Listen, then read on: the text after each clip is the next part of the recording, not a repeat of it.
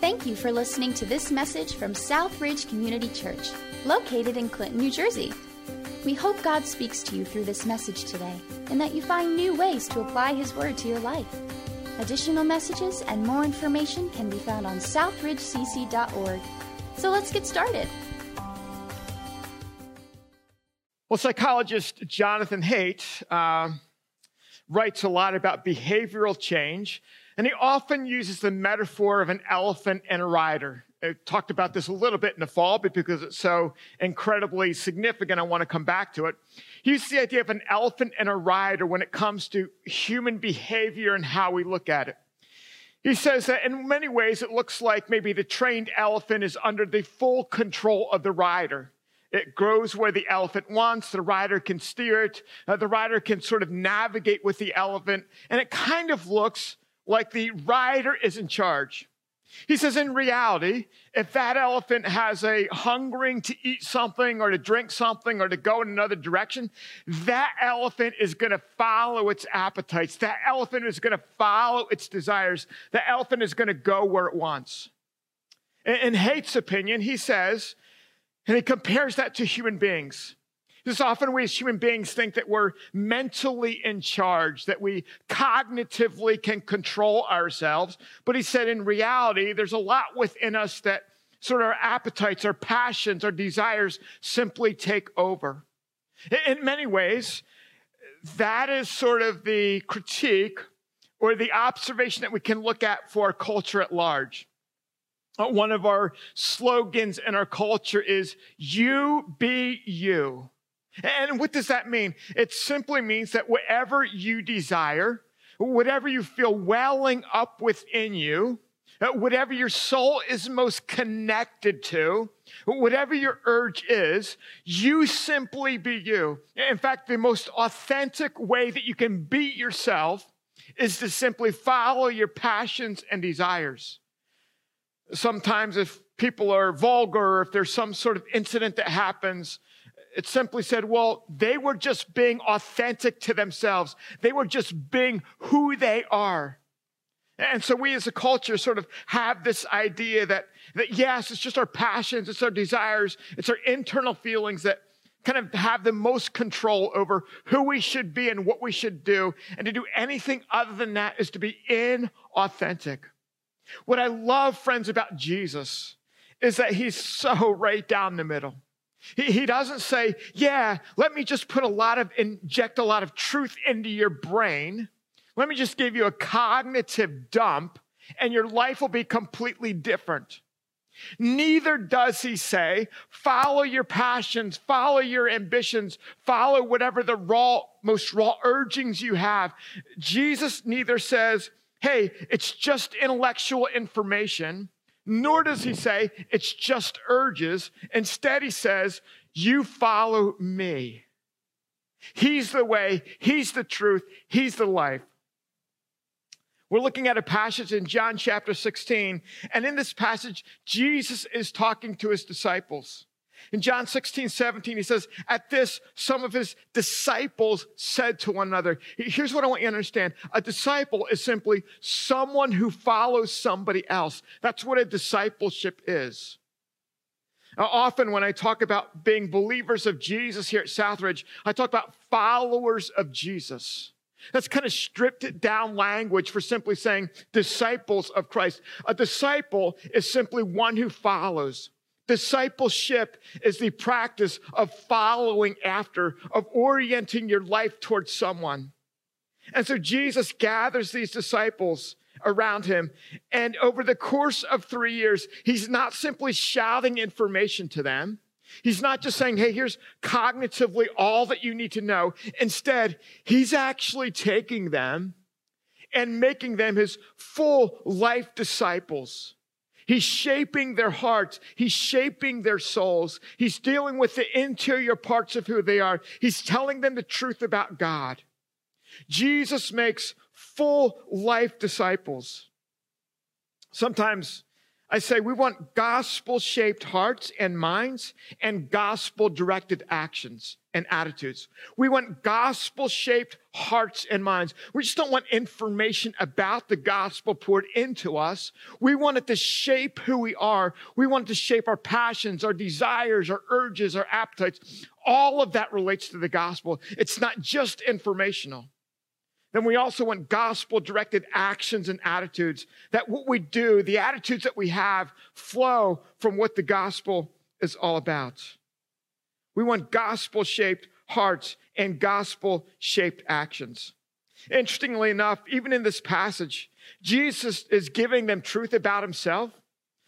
But as we looked at last week, he's also talking about grief. He's talking about sorrow. He's talking about joy. And so Jesus is not saying, hey, what you feel, the emotions that you have, kind of what happens in your soul and spirit is irrelevant. No, he's talking to the whole being. He's acknowledging his disciples will have grief. He's acknowledging they'll have sorrow. He's also saying there's a path to joy. And he's also saying, hey, look, here's the truth about who I am. It's what I love about Jesus.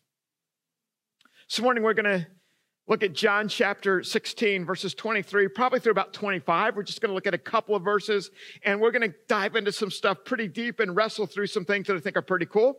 You can open your Bibles and turn there. I would highly encourage you to do that, to take some notes, underline something, write a little word down, highlight, whatever you want to do. Grab the message series little note booklet and jot some notes down as well. This morning, Jesus is basically saying to his disciples this. He says, no matter what barriers or obstacles you face, you can be absolutely certain that I'm at work in your life. You can be absolutely certain of that. You can also be absolutely certain that when you pray to the Father in heaven, he will receive that prayer and he will respond. He says, number one, you can be absolutely certain about the story of your life, how it fits into God's plan, and you can also be absolutely certain that the God of heaven hears you when you pray and is responding. First thing, he says, you've got a certain story. You've got a certain story. What do we mean by that? In verse 23, this is right after Jesus has already expressed the fact that their grief will be turned into joy. He talks about a woman having pain in childbirth, but that giving birth to the child, when the child comes, the pain goes away. So it's in that context of Jesus referring to his death and resurrection, the grieving and the joy that Jesus says, in that day, you will no longer ask me anything. That's verse 23. Now, honestly, the way that this works out, sometimes our translations don't really help us in how things are organized, because in many of our translations, that little phrase, in that day you will no longer ask me anything, it's kind of connected to what happens next, to what Jesus says next. It's actually much easier if you connect that to what he has already said. Part of the reason is this. There's two different ways that the word ask comes across. There's actually two different verbs in these verses that Jesus uses for ask. The ask, when he says, in that day you will no longer ask me anything, that's asking a question. That's asking for information. A little bit later on, when we look at the verb ask, it's a different verb, and it means asking for something, asking to receive something. So this ask is asking for information. It's asking a question. And Jesus says, right after he's done with saying that grief is going to be turned into joy, he's referencing his resurrection. He's saying, you're not going to ask me anything. A couple things. In that day is referring literally to the day that he's raised from the dead, and then that whole era of him ascending into heaven, the Holy Spirit coming down. And that day, you will ask. Again, the word ask has to do with information. It's not a request for something. It's a question. It's information. And that day, you will no longer ask me anything. Now, what's Jesus saying here? Jesus is saying this. He's saying, in that day, when I'm raised from the dead, you're no longer going to look at me inquisitively and say, how does that work?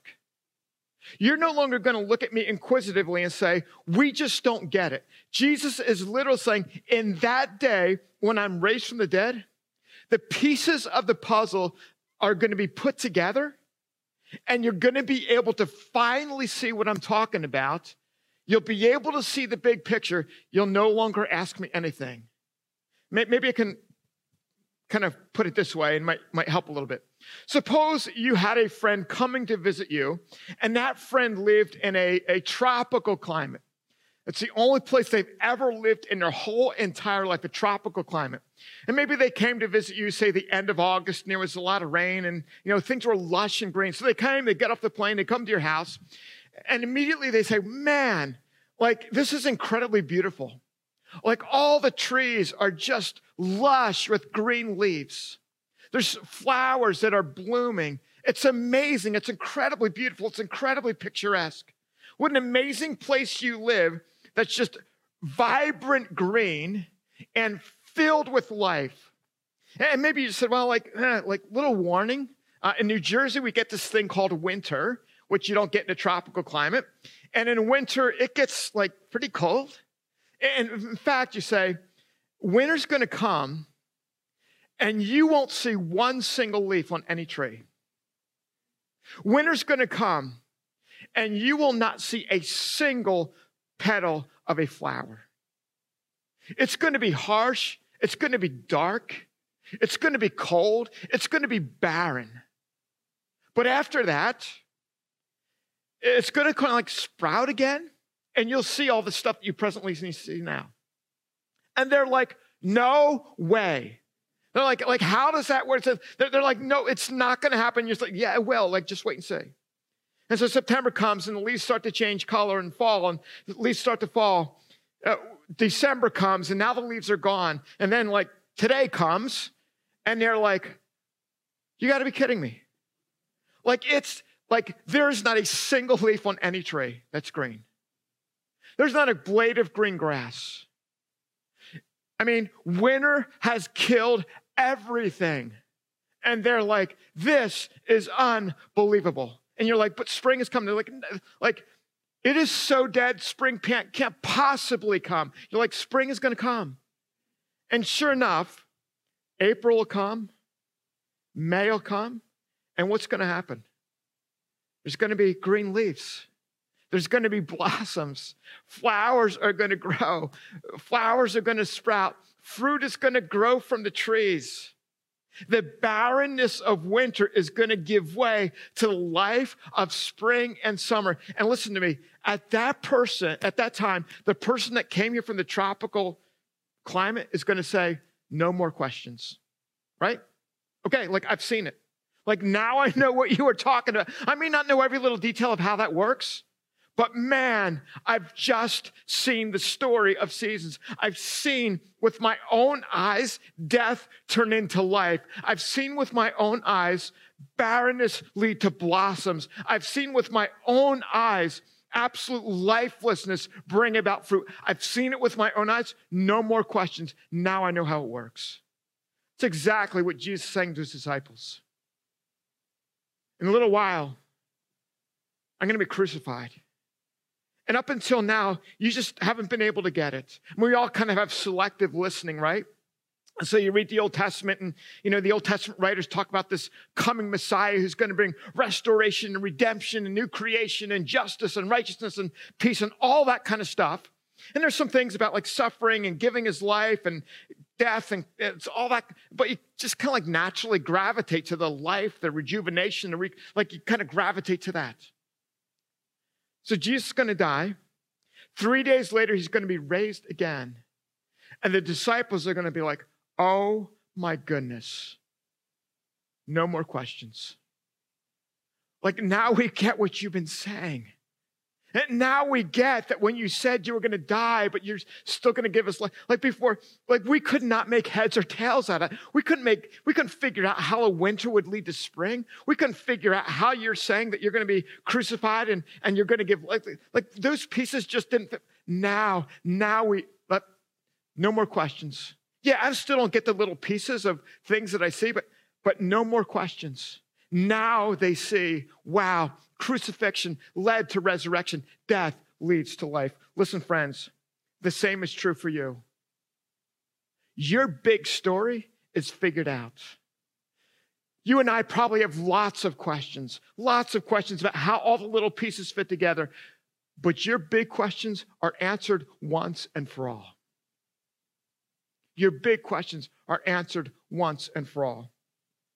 Listen, when it comes to the resurrection, everything hinges on that. There are a lot of reasons why I believe the Bible. I believe the creation account, that because so far, and like science has never figured out how like something can come from nothing. That the complexity of life can't simply happen accidentally. We all know that. Anything that's complex is by design. I believe the Bible because it explains our world. It makes sense out of both pain and joy.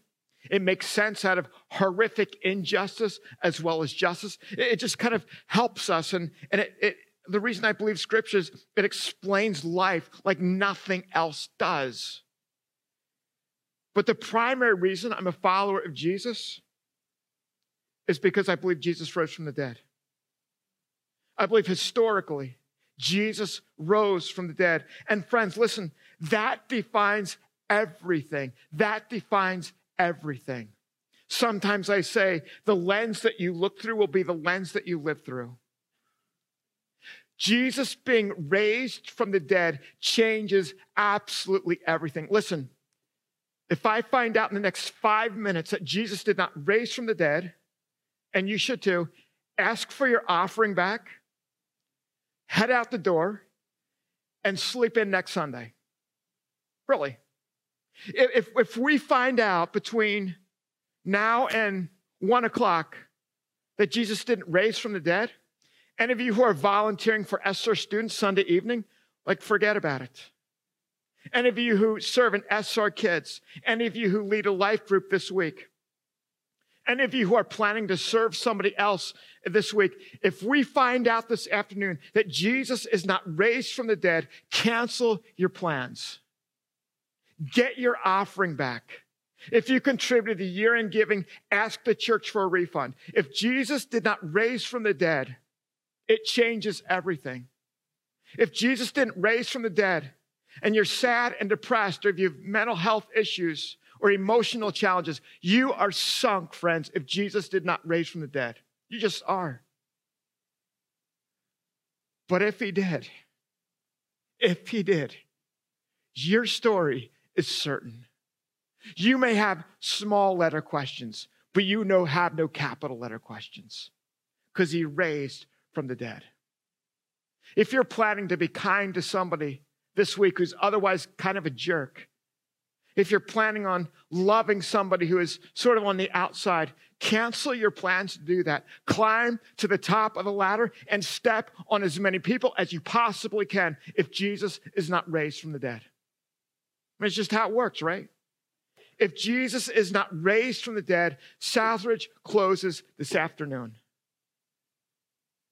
because it changes everything. I can just kind of see the disciples nodding. Wow, the outcasts are loved.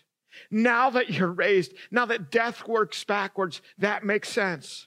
The lost are being found. The blind can see. The lame can walk. The guilty are forgiven. The righteous are declared righteous. The unrighteous are declared righteous. The dead are raised to life. Now it all makes sense. Listen, friends, what in your life right now is sort of has the greatest say, the greatest influence over your perspective and attitude? What do you have to stare straight in the face that are the facts of your life and say, instead of simply staring straight into the face of these circumstances, I'm going to stare first straight into the face of the resurrection?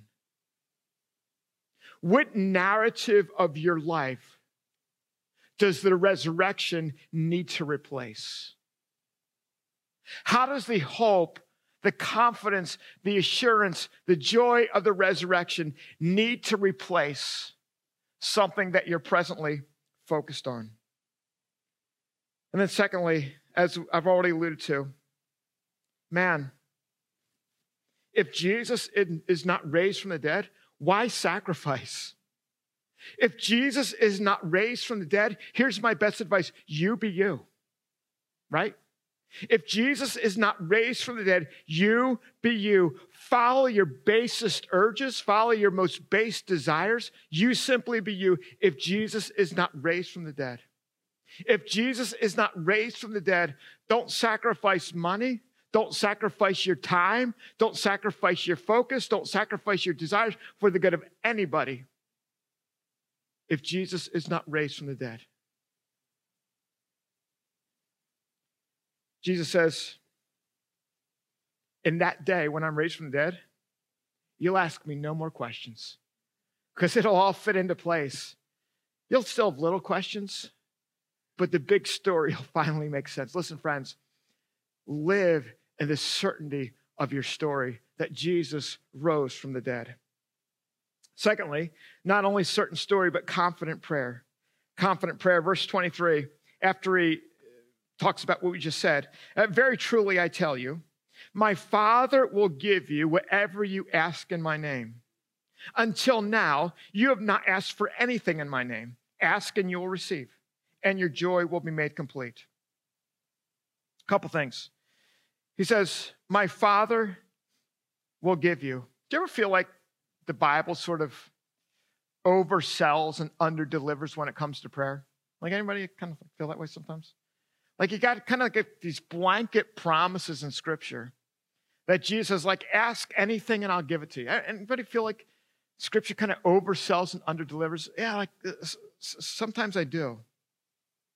He says, whatever you ask, that's pretty broad, isn't it? Whatever you ask. Whatever you ask in my name, that's what he says next. Whatever you ask in my name. When he says in my name, he's talking about the fact that he would ascend to the Father in heaven, and he would then be mediator between ourselves and God the Father. At the cross, he would take sin and separation that we presently have from God on himself. And so Jesus would become mediator so that we could actually connect to the holy God, so that sinful people like us could connect to the holy God. He says, until now, you have not asked for anything in my name. Jesus was directly with them. They had not prayed to the Father in Jesus' name because Jesus had not yet paid for sin to become the mediator. And so until Jesus becomes a mediator, then they're going to go to the Father in Jesus' name with Jesus' permission because Jesus' righteousness is given to them. Then they have access to the Father. And so the way that you pray to the Father in heaven is only through the person of Jesus because your sin is covered, your sin is forgiven, you're given the rightness of God so that you can then engage directly with the Father in heaven. He also, part of in my name is also with my authority. And that kind of shapes what you might pray for or how you would pray for it. As Scripture tells us that sometimes our requests aren't answered because of selfishness. And so it kind of filters, am I praying this for my glory or for God's glory? And then he says, ask and you will receive, and your joy will be complete. Isn't it interesting, friends, that he connects joy to prayer? I confess that one of my things as a pastor is I wish I would be better at praying. I really do. And I think God has grown me significantly at that. I think he's continuing to do that. I continue to have just more joy in simply spending time with Christ. But overall, I think for most of us, and that certainly includes me, I don't know that prayer would be on my list of top 5 things that give me joy. I don't know, is that too honest? Like most of us have to discipline ourselves to pray. Am I right? We just kind of like do. And so it just strikes me that Jesus connects joy to prayer, which kind of means I feel like I'm missing something and honestly, it's just I want to keep pressing further in because I believe this is there. Like I'm going to trust what Jesus says rather than sort of my experiences. And so that's one of the reasons why I keep pressing into prayer because like I want to get to hear what Jesus says should be the case. But here's where I think this is all headed. Jesus says, You ask and you receive. I think there's three ways that we receive. There's three ways that Jesus says yes. And kind of where we're headed with this is listen, friends, I think we're too quick to say that God answers some prayers and not others. Here's where I want to go. Sometimes God says yes at our face value request. He says yes to face value. An example, if you pray the Lord's Prayer and say, God of heaven, give me today my daily bread. Like God has already answered that prayer for me this morning at face value. Some of you, coffee may be your daily bread, and so if you drank coffee, you answered that at face value today, and maybe it is your like daily, I don't survive without it. He gave you your daily bread. Like many times, God actually responds yes to our face value requests. Father, provide for my needs. Provide me with something to eat. Yes, we have something to eat. God, sustain my life. You go home and you click on the thermostat and your house warms up. Friends, that's a direct yes to a prayer. And not that they're just that small, but they're pretty. And my sense is, if we actually were a little bit less independent than what we were, we'd actually be praying more and rejoice more at the ridiculous number of yeses that God gives to us at face value. Many of us pray for safety in the roads. How many of us actually have joy when we get there and say, God, thank you for giving my face value prayer request? It's a lot of face value stuff. God also says yes, sometimes in a bigger picture sort of way. A bigger picture sort of way. I remember when Coretta Miners passed away. Before she passed away, she was part of our church. She had cancer. I remember her being back at my office, and she said, prognosis is not good, and looks like, my life on earth is going to be shortened. And I remember we prayed, and we talked about Psalm 103. Psalm 103 says this, praise the Lord, my soul, and forget not all his benefits. Listen to this. Who forgives all your sins and heals all your diseases. God did not say yes to the face value request, but he said yes to the bigger picture. I remember talking about that with Greta. And she said, you know what? God will answer our request for healing 100%. He absolutely will. He may not answer it in this lifetime. Listen, friends, if you have a physical issue, if you have a mental health issue, if you're struggling emotionally, God will 100% answer yes, because he's the God who heals all diseases. Pray that you receive healing at face value in this life. But even if you don't, God's answer is one gigantic yes, and you will be healed. That's the story of your life. Death leads to resurrection. And so sometimes it's face value. Sometimes it's the bigger picture. You believe in a God who heals all diseases. 100% end of story. That's who he is. Then there's another one. Sometimes God says a yes in changing me. His response is still 100% yes. May not be yes at face value. We may not even be able to see the bigger picture yes. But there's some sort of yes that's behind your request. He's actually fulfilling a desire of your heart. I remember talking to somebody, it was just a couple of weeks ago, and they were praying about something, praying about it together. Later on, I got a text. They said, the peace and comfort I feel from the Lord, even in the hard moments, has deepened and strengthened my walk with him. I can't even imagine going through this and not being able to turn to him with all that is in my heart. They didn't actually get a face value yes,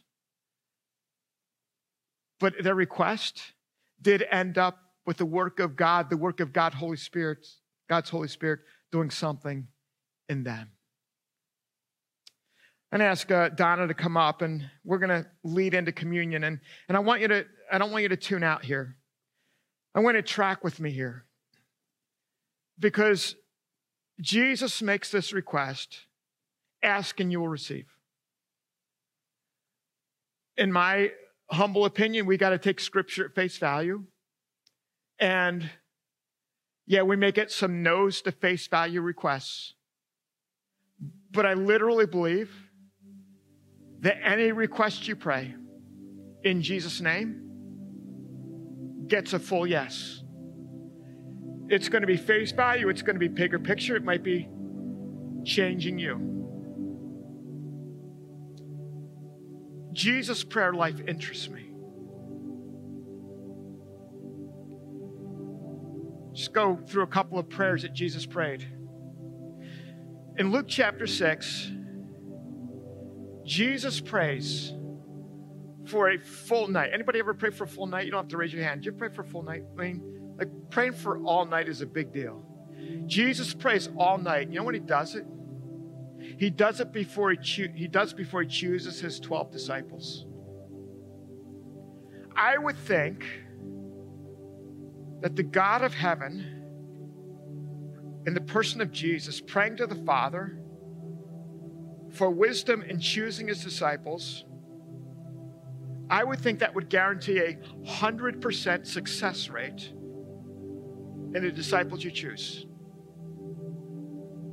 1 out of 12, which is a little over 8%, betrayed him. If I'd be Jesus, I'd be like, Father in heaven, spend a whole night praying for that I make the right choice, and 8% of them betray me? You got to be kidding me. Well, like somehow Jesus' prayer about choosing his disciples was a gigantic yes. Even though 1 in 12 betrayed him to be crucified. And Jesus could still say, ask and you'll receive. In Matthew chapter 26, Jesus is in the Garden of Gethsemane. He says, my Father, if it is possible, may this cup be taken from me. Yet not as I will, but as you will. Jesus prays that prayer 3 times. What's the face value of his request? Spare me from death. I don't want to go to the cross. That's the face value of that prayer.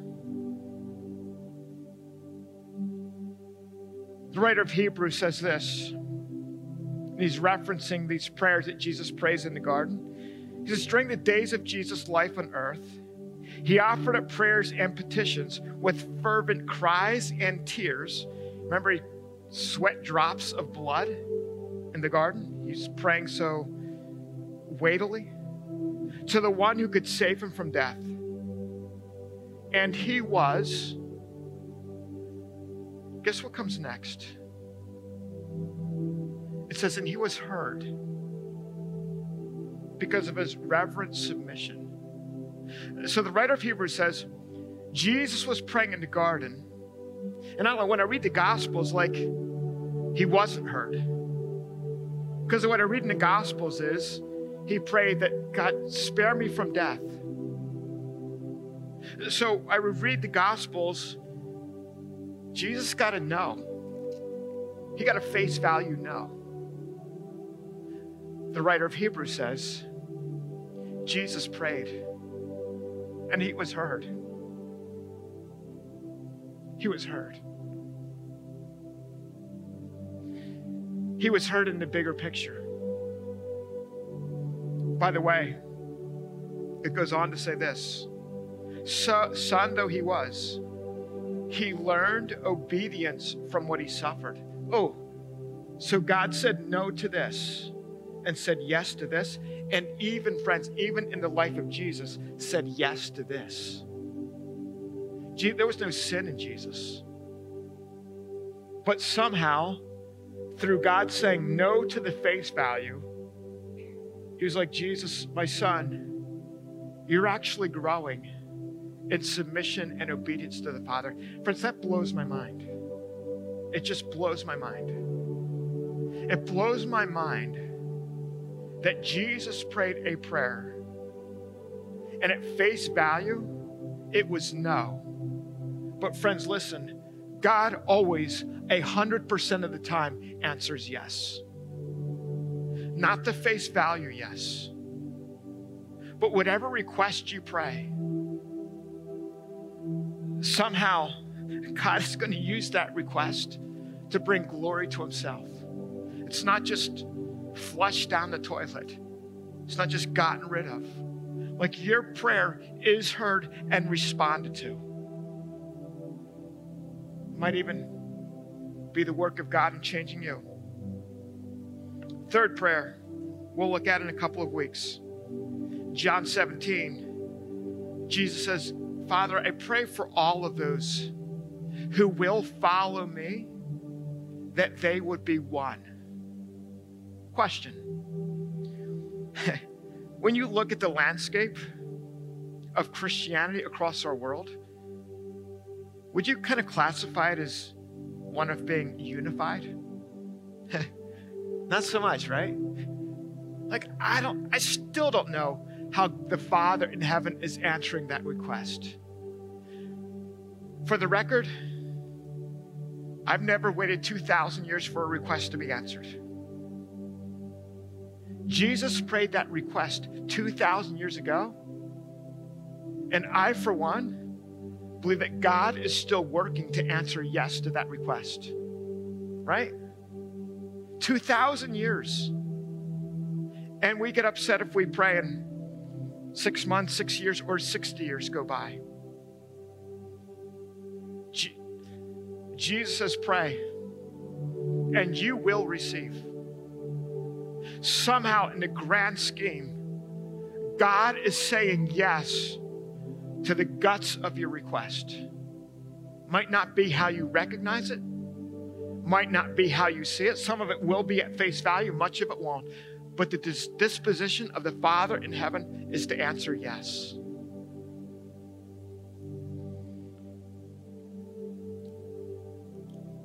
We're going to celebrate communion together, because communion represents Jesus becoming our mediator. It represents the no answer to Jesus' face value request and the yes to his bigger request. If you didn't get some elements as you came in, please raise your hand. Our ushers would love to give you elements. Can peel back the cellophane to get the wafer. The gospel writers say that Jesus took these elements to remind his disciples and remind us of his death, his broken body, his shed blood. We invite anyone who embraces Jesus as their Savior to participate with us in communion. Maybe if you've never done that, now would be the perfect time to simply just embrace Jesus as your Savior. I want you to hold the wafer in your hand. Do you realize, friends, that Jesus' prayer was that his body would not be broken? His prayer literally was that you would not be holding the wafer.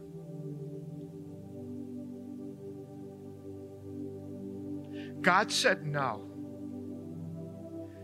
to Jesus' face value question because he understood that at the roots of it all, Jesus desired a yes to the longing of his soul to have you more than he desired a yes to escape death. God said no to Jesus' face value request so he could say yes to Jesus' deeper longing that you could belong to him. If God would have said yes to this, you wouldn't be holding a wafer. You wouldn't belong. But the Father in heaven knew that the real deep yearning of Jesus' soul was for you to be his son, to be his daughter. So he said no to this so he could say yes to you. Let's take the wafer together.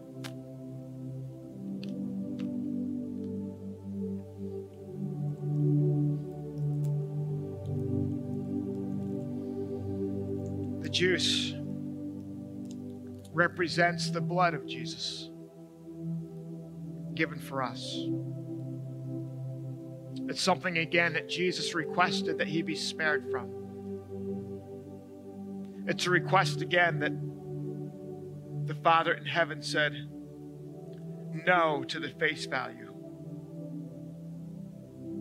so that he could say yes to the true request that was underneath the request.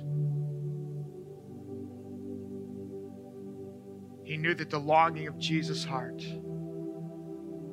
was for creation to be restored, for renewal to be brought into humanity. And so the Father said no to this and yes to this. Let's drink the cup together.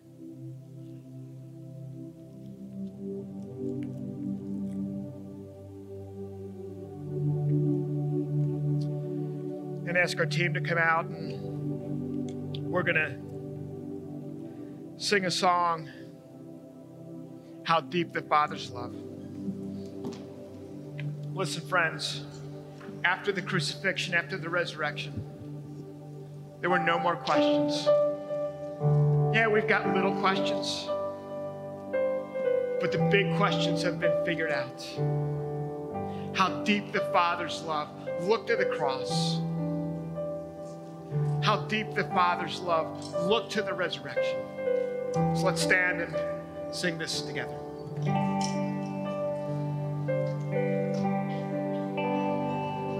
How deep the Father's love for us, how vast beyond all measure,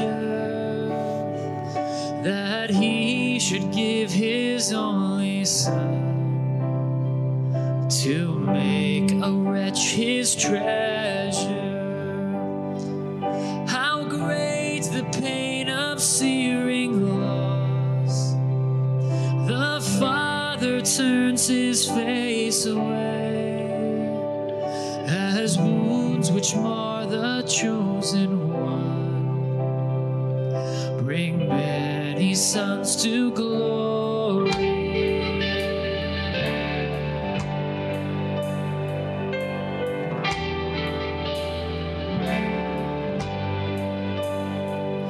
Behold the man upon a cross, my sin upon his shoulders.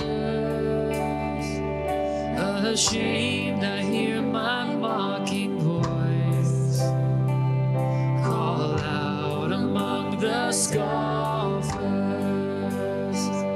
It was my sin that held him there until it was accomplished.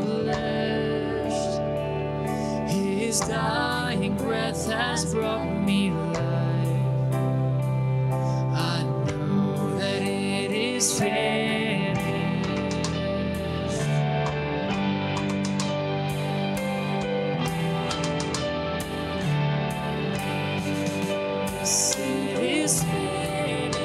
finished.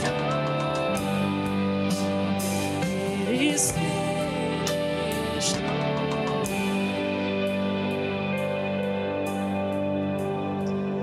I will not boast in anything. No gifts, no power, no wisdom.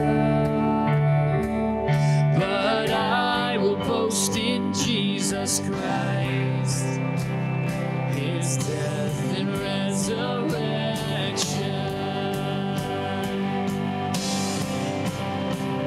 Why should I gain from his reward?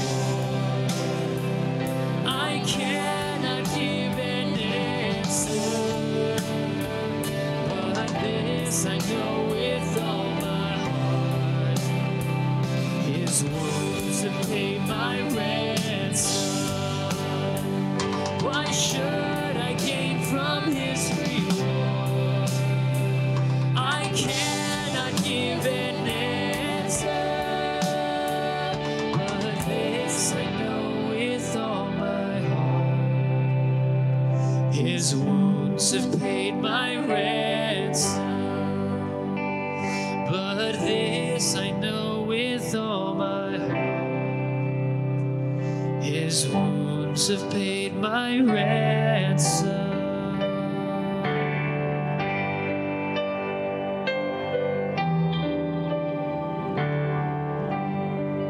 God, thank you that we can be certain of our story. Your wounds have paid our ransom. You were raised to life. That's the lens we look through. Thank you that we can be confident in prayer. That you have a gigantic yes. It may not be exactly the yes that we look for. But when we pray, God, you are bringing honor and glory to yourself. The essence of what we are praying is making it through your fingers and your hands. Thank you that you respond, that you say yes, that you're accomplishing your plan and purpose. Father, we want to enter into that with joy and confidence. We want to receive from you the yeses that come from your hand and through your fingers. We ask these things in the name of Jesus, our Savior, and everyone who agreed said, amen. Our prayer team is down here to the right. We'd love to pray for you. God bless and have a wonderful day. Be certain of your story and be confident in prayer. God bless.